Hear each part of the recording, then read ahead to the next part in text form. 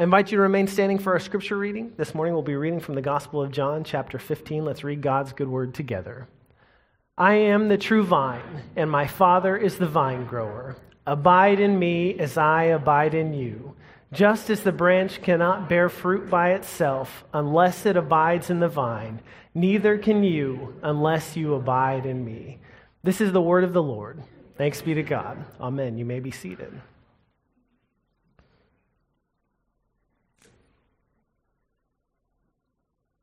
My name is Pastor Brandon. We're in the midst of a sermon series called Resilient, Finding Strength in the Chaos. And we've been looking for inspiration to the civil rights movement because of the challenges that the people who made that possible were able to overcome, and asking what can we learn from them about being resilient as we're asking the same question of the scriptures. And as we think about the civil rights movement, one of the things that's most amazing to me is seeing the kind of challenges that people face and seeing the threats that they faced. Of violence, dogs, fire hoses, guns, and that whenever those things faced them, that they stood their ground and they didn't retaliate, that they did that. And so you can see the kind of things that they persevered through dogs trying to bite them and attack them, of fire hoses being turned on them, and they continued to show up. They chose to respond non-violently, and it makes me ask, how did they do that? And there are a lot of reasons, but one of the primary reasons is that they trained for it. They trained for it. You couldn't just show up and decide, I'm going to march this morning and then go. They prepared and trained for it. Dr. King talks about the way that they did this. He says, we made it clear that we would not send anyone out to demonstrate who had not convinced himself and us that he could accept and endure violence without retaliating. And so they would go through these basically practice runs of what that would be like when they were practicing a sit-in at a restaurant, at a lunch counter. They would have people practice doing things like the kind of things that they would face, having your water or your drink knocked out and spilled on you. Or people blowing smoke in your face. The culture's changed a lot around smoking in the last few years. It's kind of strange to see, but people would do that. They would find ways to degrade people, and you had to sit there, maintain your composure, and not retaliate. Dr. King describes the trainings. He says, the harsh language and physical abuse of the police and the self-appointed guardians of the law were frankly presented, along with the nonviolent creed, in action.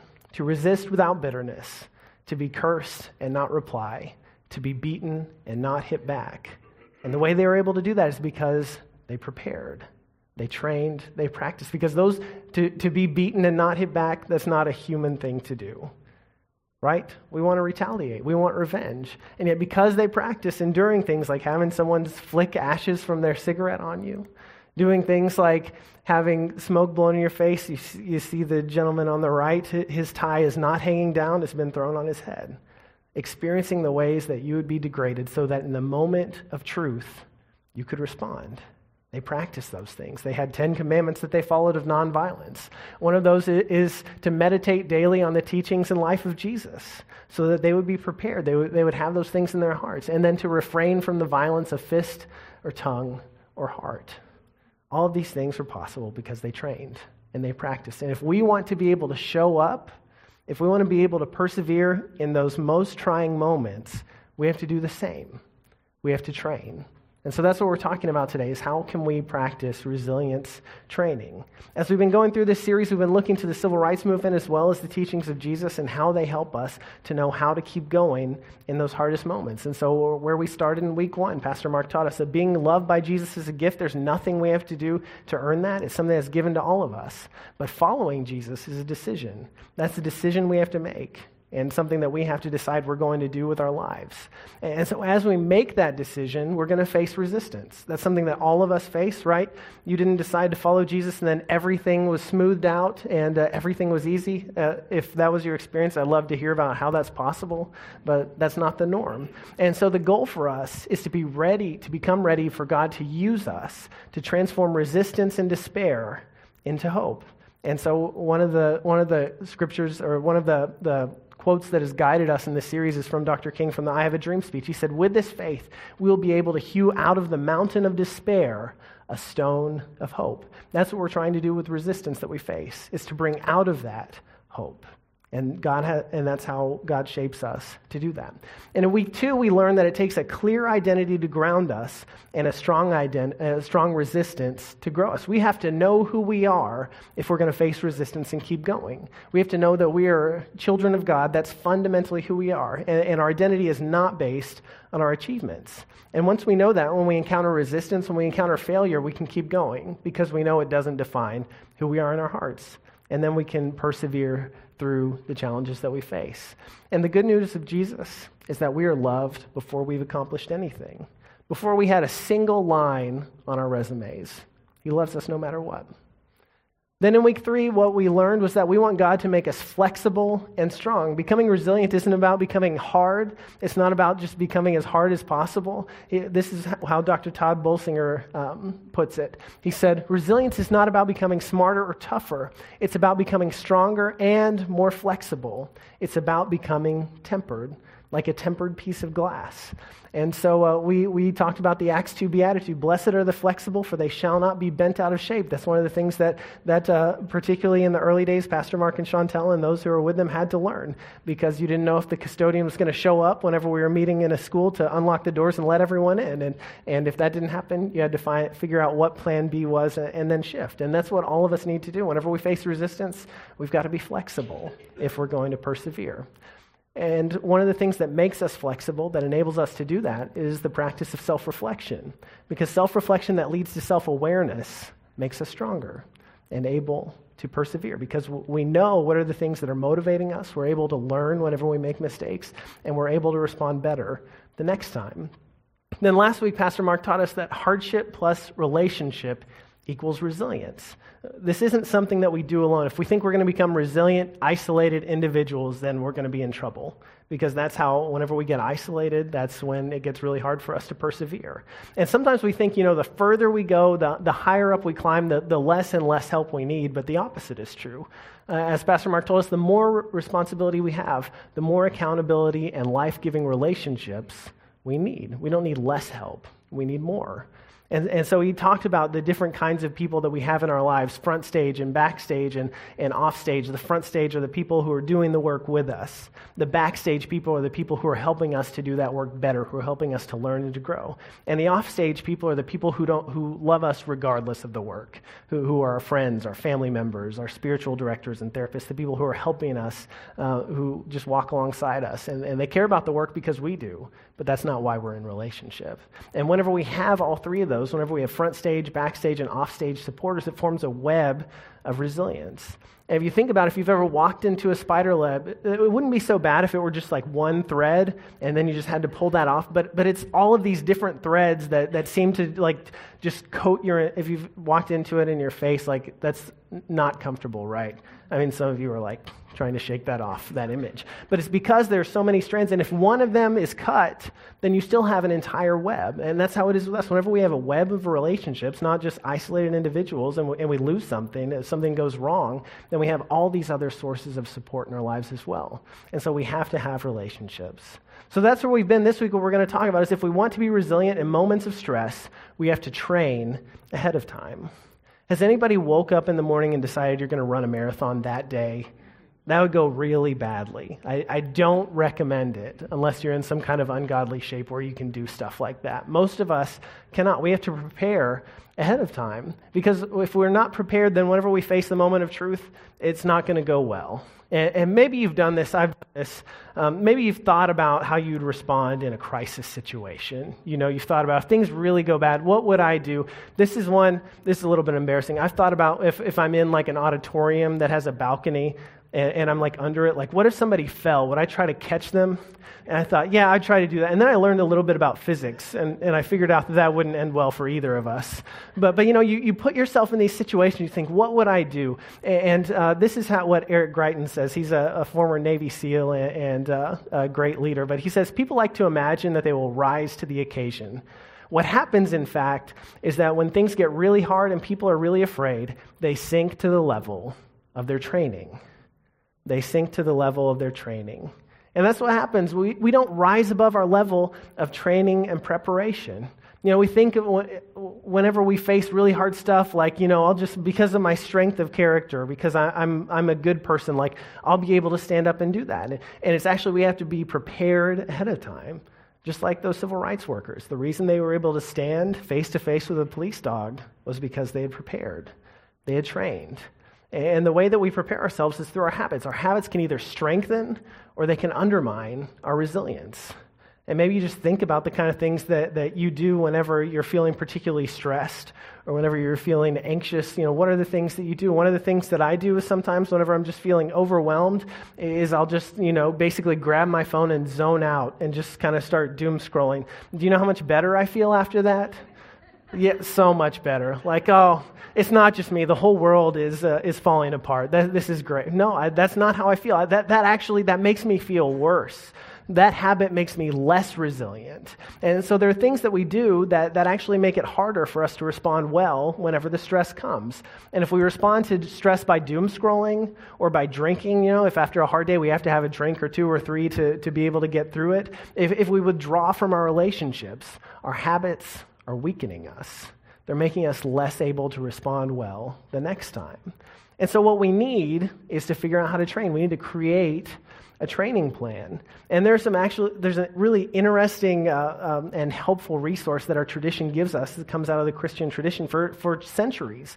God's people have used a rule of life to keep their life and habits aligned with God's will. And that concept of a rule of life, Pastor Ken Shigematsu describes it this way. He says, a rule of life is simply a rhythm of practices that empower us to live well and grow more like Jesus by helping us experience God in everything. And so it's basically a set of practices, the things that this is, at this time, I do this. And one of the first examples that we see of this is from Daniel, he's got a book of the Bible named after him. And he was part of the people who were taken into exile in Babylon whenever the people of Judea and Jerusalem were conquered by the Babylonian Empire. And in order to stay faithful in that culture that did not support his faith, he created a rhythm of prayer that kept him grounded. And so he was in a culture where, if you remember the story, the king had passed a law that basically the only person that you could pray to was the king. And there were people who saw Daniel. He was successful. He was a part of the king's administration. And there were people who didn't like that. This foreigner was somehow, doing better than the rest of us. And so they were looking for opportunities to bring him down. And so they knew that he prayed to the God of Israel. And they said, okay, if we can get the king to pass this law, then we'll be able to get him. He won't stop praying to his God, and we'll be able to get him out of the way. And so the king signed the law, this document, and this is what the book of Daniel tells us. It says, although Daniel knew that the document had been signed, he continued to go to his house, which had windows in its upper room open toward Jerusalem, and to get down on his knees 3 times a day, pray to his God, and praise him, just as he had done previously. And so Daniel had this practice every day. He would go back to his house. He would get down on his knees and pray. And actually, to remind him of the temple, the place where God's Spirit dwelled, he would actually face toward Jerusalem and pray 3 times a day. This was what grounded him. And even whenever there was a law passed against it, this was something that he continued to do. This was a practice that was absolutely fundamental to his life. And this is speculative on my part, but I'll give you the disclaimer. But I think part of the reason he was able to keep doing that whenever he knew he could get arrested for it is because he had been doing it. Or the practice of praying 3 times a day trained him and enabled him to be able to keep going whenever he faced resistance. And so we see this early on. This was this set of habits. At this time, and this time, I go to my house, I kneel, and I pray. That was Daniel's rule of life. Really simple, but it was something that guided him and grounded him. We see this later, a few hundred years after the time of Jesus. St. Benedict created a rule to guide the monks in his monastery. If you've ever heard of Benedictine monks, the monastery that St. Benedict founded still exists. It's been rebuilt a few times. It was bombed in World War II, and so that's the most recent iteration. But it's in Monte Cassino in Italy, south of Rome. And since the 6th century, the 500s, people have been part of the Benedictine movement. They've been part of these monasteries. And St. Benedict Benedict wrote this rule that people continue to live by today, that continues to inspire people. I know you can't read that, but that's what one of the earliest copies of it looks like. And this is what Benedict said that he set out to do. He said, "Therefore we intend to establish a school for the Lord's service. In drawing up its regulations, we hope to set down nothing harsh, nothing burdensome." But what he was doing is setting up a school for the Lord's service. In other words, he was helping train the monks to be able to live faithfully, to serve God with their entire lives. And so if you look at the rule of St. Benedict, it talks about things like at this time we pray, and at this time we go out into the fields and we work. And whenever you have a conflict with another brother in the monastery, this is how you handle it. And it basically set out their way of life together. And so this concept has continued to stick with us. People have adapted it in various ways. More recently, people have asked the question, how could a rule of life guide us in this situation where technology is just overwhelming everything that we're doing and just constantly making its way into our lives? And so Justin Whitmell Early is an author, and he basically created a rule of life for helping us live in an age of distraction. And so this is an example of what that looks like. He sets out this set of daily habits and a set of weekly habits. So daily kneeling prayer 3 times a day. Does that sound familiar? Hopefully, if it didn't, you fell asleep. Welcome, you're awake again. 1 meal with others, 1 hour with your phone off, and then scripture before phone. We've talked about Bible before phone here a lot. He gave us that idea. Then weekly habits, 1 hour of conversation with a friend, curating media to 4 hours, basically limiting it to 4 hours a week, fasting from something for 24 hours, and then keeping the Sabbath. And so these are the ways that he's put forth for people to try to live faithfully. This is his rule of life for living in a technological society where technology is invading just really every aspect of our lives. And here's the thing, this concept may or may not be something that you've heard of before, something that you're interested in, but we're all living by a rule of life, whether we realize it or not. And I think about, if I went down and kind of wrote down my habits as a rule of life, whenever I am stressed, I turn to my phone and doom scroll for 30 minutes until I feel worse. Essentially, that's the rule that I'm living.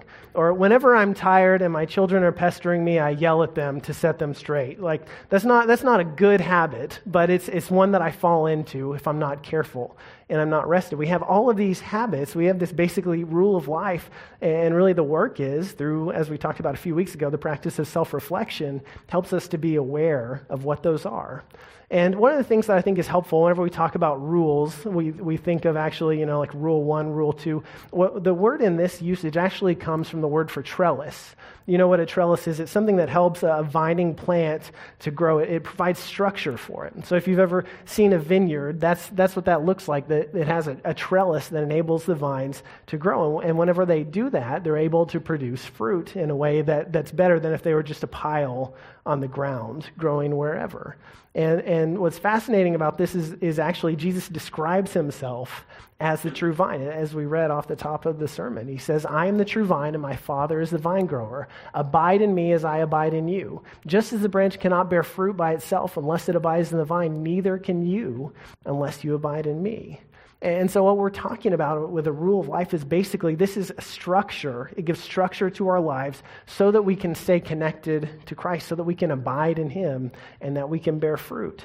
Sometimes I was thinking about this. Sometimes we think of, our spiritual practices of worship, of prayer, of reading scripture as recharging us. You've got to charge your phone at night or else it's going to be dead the next day. Unless it's brand new, then maybe you can make it 2 days. But that doesn't last long. We think about it that way. I think what Jesus is saying, I think we need to think of ourselves, and I know like metaphor police over here, so I'm sorry, but I think we need to think of ourselves not as phones that need to recharge, but like a lamp. If we don't stay plugged in, there's no light. We've got to figure out how to stay plugged in. So how do we stay plugged into our source? How do we stay connected to Jesus? That's what this is really about. It's figuring out what are the habits, what are the practices, what is my way of life that will help me to stay connected to him so that I can live faithfully, so that whenever I face stress, I can respond in a way that is helpful, that is brave, that is courageous, that's faithful, and not just fall to the level of my bad habits. And maybe you know this quote from Annie Dillard. I think it's helpful. You probably know the first part. She says, "How we spend our days is, of course, how we spend our lives. What we do with this hour and that one is what we are doing." But I think the continuation of it's interesting. I hadn't heard this part of it, but she talks about, how do we control that to make sure that the way that we spend our days is in alignment with the way that we want to spend our life. She says a schedule. A schedule defends from chaos and whim. It is a net for catching days. It is a scaffolding, kind of like a trellis, on which a worker can stand and labor with both hands at sections of time. And so in the same way, that's really what we're talking about with the rule of life. It's a scaffolding, it's a structure that helps us to do the things that are actually needful, that are actually important, instead of just doing whatever is easy, whatever we habitually resort to. And that's what enables us to do. An intentional rule of life helps us abide in Christ and train in his way of life, so that we're able to stay connected with him. This is what he says. He says, if you keep my commandments, you will abide in my love, just as I have kept my Father's commandments and abide in his love. I have said these things to you so that my joy may be in you and that your joy may be complete. This is my commandment, that you love one another as I have loved you. And whenever we have a consistent and intentional rule, we're able to abide in his love, and then we can keep his commandments, which involve loving God and loving our neighbor. And so to bring this back to the things that we've been talking about, to the idea of resilience, there are actually habits of resilience that we can put into place that will help us. And really, this is about taking those action steps that we've been talking about the last few weeks and trying to put them into, make them part of our routine. Because what Todd Bolsinger says, he says, what is often overlooked is that practice is something we do, not something we think about or even pray about. You have to actually do something. And I think, I'm biased, but I think we have pretty good sermons here, at least whenever Pastor Mark and Pastor Robert are preaching. But they don't do any of us any good if we don't do something about them, right? We don't just hear them. You don't just listen to this sermon series and it's like, oh, I heard this great sermon. I'm resilient now. Like, awesome. I can persevere through anything. That's not how it works. We have to actually practice it. And so here are three spheres that I want you to think about whenever it comes to your habits and it comes to resilience. They're not the only ones, but I think there are three really important ones. And the first one is thinking about the sphere of our spiritual lives. And so we ground ourselves in God's love and spend time in self-reflection. If it's not just enough to know, I heard once that my identity is based in the fact that I'm a child of God, and I know that intellectually. We have to remind ourselves every day. We have to ground ourselves in that. We have to find practices that help us to stay connected with God, of spending time with God in prayer and in Scripture that enable us to remember that. And then self-awareness and self-reflection, that's something we actually have to do. Did you know, I read a study, like 80% of people think that they're self-aware. That's not good. Like, that's a very low level of self-awareness if you've interacted with anyone, right? And so we have to actually practice that. I had a professor who told me the first step to becoming a good listener is realizing that right now you're a bad listener. I think the first step to self-awareness is realizing that you're not self-aware, including me, but we have to actually practice those things if we want to grow in that. So we ground ourselves in spiritual practices.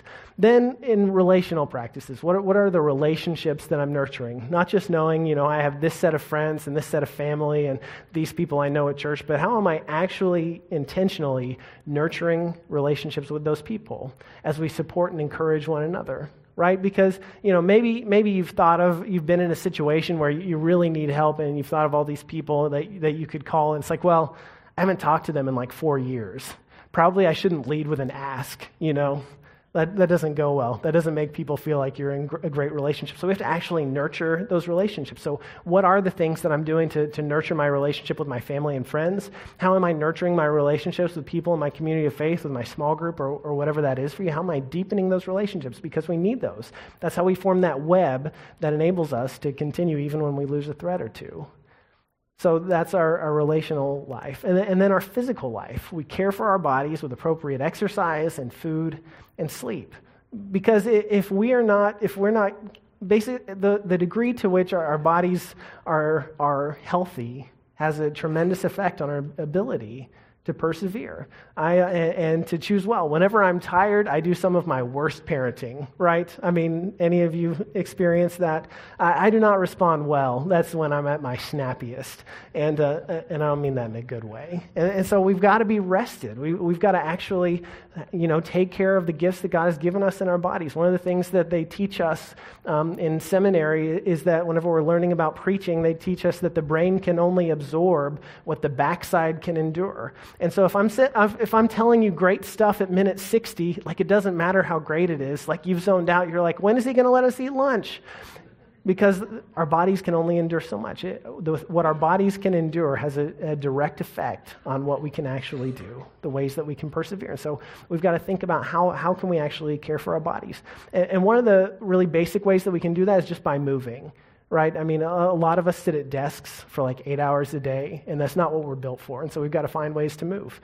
When I was reading for this sermon, I decided to switch things up and sit on the ground instead of on a chair. You get some weird looks that way when people pass by in the hallway, but that's one simple way that I could just find to move, to actually exercise my body and not just be in the same position the whole day. And so as you think about this, when you think about these three areas and just the way that you live your life in general, thinking about creating a rule of life, here are a few tips just to really bring it into practice. And so first is to start small. I think you all know this, but one habit done well is worth 10 habits not done at all. I think mathematically it's worth infinity habits not done at all, because anything multiplied by 0. I don't know, infinity is weird in math. I didn't make it that far, but right? I mean, you can do something well, or you can do a lot of things not well. And I've come up with long lists of habits, New Year's resolutions, right? I'm going to do all this stuff starting today, and then by day 3, you're like, Uncle, this is awful. I can't do it. Or you just forget. And I love this quote from the novelist Anthony Trollope. He says, a small daily task, if it be really daily, will beat the labors of a spasmodic Hercules. If you're just kind of spazzing around and a Herculean effort one day and then nothing for the next 2 months, right? I mean, it's the difference between doing leg day 3 times a week and doing it quarterly and then being so sore that you don't want to do it again for another 3 months, right? One thing done well is worth a lot more than a lot of things done poorly. And then be ruthlessly realistic. That's how Ruth Haley Barton puts it. I really like that. Emphasize what you can actually do and not what you feel like you should do. And I don't know about you, but sometimes whenever I think about my spiritual habits, I think about, I really ought to be praying for, I should just spend 30 minutes at least in meditation. And that's really novice levels, but that's where I am. And then I should spend 30 minutes, praying for other people, and then 2 hours reading the Bible, and then I've got to find a way to go serve people, and all of that needs to fit in before I go to work in the morning and before I get my kids out the door, and that really doesn't work. And this is what Ruth Haley Barton says. I think it's so true. She says, one of the great temptations of the spiritual life is to believe that if I were in another season of life, I could be more spiritual. Have you ever thought of that? If only my kids were older, then I wouldn't have them waking me up in the morning. Or if only I still had a job to go to, then I could serve my It's easy, and the grass is always greener. And in fact, where we are now is the place that God meets us to actually transform us. It's the things that we endure today that help us to become more resilient tomorrow. I think sometimes God has a low opinion on me because God just will put my face in stuff that I'm trying to learn about. So it's okay, you thought I needed this really directly. But I was writing this sermon on Wednesday, and then I got a call in, and my daughter's at day camp, and I hadn't packed everything in the morning. And so I had to go home and get something that she had forgotten, and then come back, and I was like, great, I'm trying to write this sermon on resilience, and now I'm going to be late. We've got a team that does a run-through on Wednesdays, and so now I'm going to be late, and they're going to be waiting for me. And so anyway, I got over it, and I went home, and I got it, and when I got back, she was walking up to with the head of the day camp and was getting her temperature taken. I thought, oh, that's great. That's really, and so she wasn't feeling well, and so she came and sat in my office, and I was like, all right, how am I going to write a sermon with an 8-year-old? And then I was like, you're writing a sermon on resilience, and you're facing all of this resistance, And I realized that I can be upset about it. I can be frustrated that I'm not going to have the pristine, quiet atmosphere that I like to have whenever I'm writing. Or I can recognize that I'm talking about growing stronger through resistance, and I actually have the opportunity to practice it, right? It would be nice if I lived at a stage of life when I don't have those things. At least that's what I think when I'm in the thick of it. But this is actually the place where God meets me. And so we're realistic about the things that we can do in the stage of life where we find ourselves. And then include others. Habits are much more sustainable with a supportive community, right? I mean, if you talk, one of my best friends is a CrossFit coach. And if you talk to him, the reason that the people who are involved in that stick, it's not because of the exercises, those are awful, it's because of the community, right? Anyway, he might be here at 10:45, but But it's because of the community, because you show up for the people. And then those bonds of experiencing that together actually make them stronger. We're able to stick with things whenever we have other people who are holding us accountable. And so you might just think, is this something I can talk with my spouse about? Sometimes having someone who's not your spouse can also be helpful, but who's a friend who would take this on with me? And then we can regularly check in so we actually continue to do this. But who are the people who can help you that you can help in order to do this together? So here are the action steps I want to invite you to take this week as we strive to live this out. First, think about the last week, and then ask yourself, what is my unwritten rule of life? If I had an observer in the corner who is writing down what my habits, what would they write? Whenever I'm stressed, how do I respond to my children? What's the first thing I do when I wake up? What do I do whenever I get home from work? Or, what are those things? What is my rule of life that I'm living by, whether I've chosen it or not? Become aware of those things. And then I want to invite you just to create a rule of life that helps you to train to follow Jesus resiliently. And so that might be really simple. That might be like Daniel's. Daniel's was super simple. Kneel 3 times a day to pray. And that was it. It could also be, if you're an overachiever and if you're being realistic, maybe that's, there are some that look at 8 or 10 different areas of your life that have habits for each of those. So, you can do that in as much detail as is helpful for you.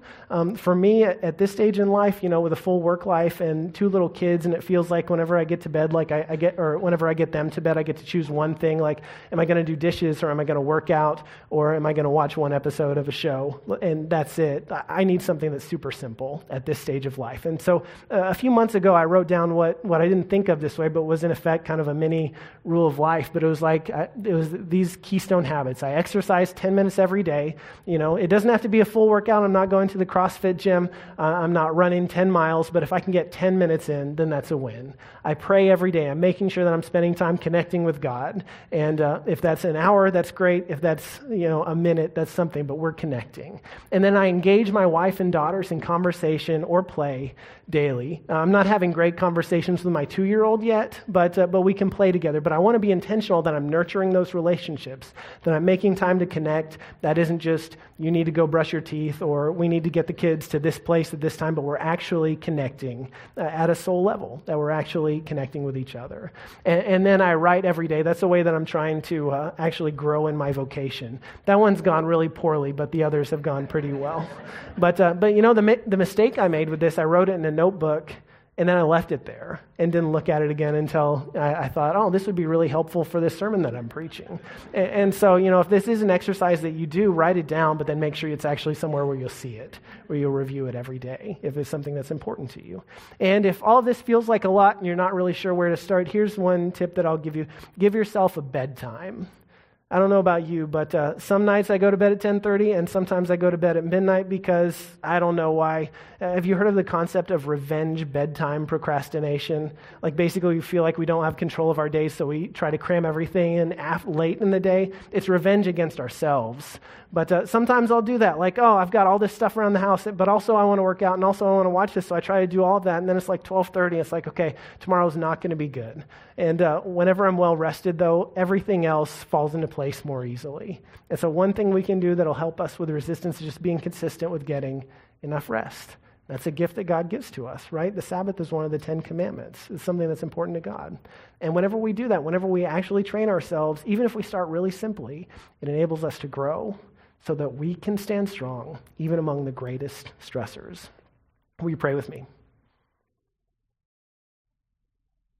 God, we're so grateful for the gift of your grace and for the invitation to abide in you, to have our entire lives in your presence.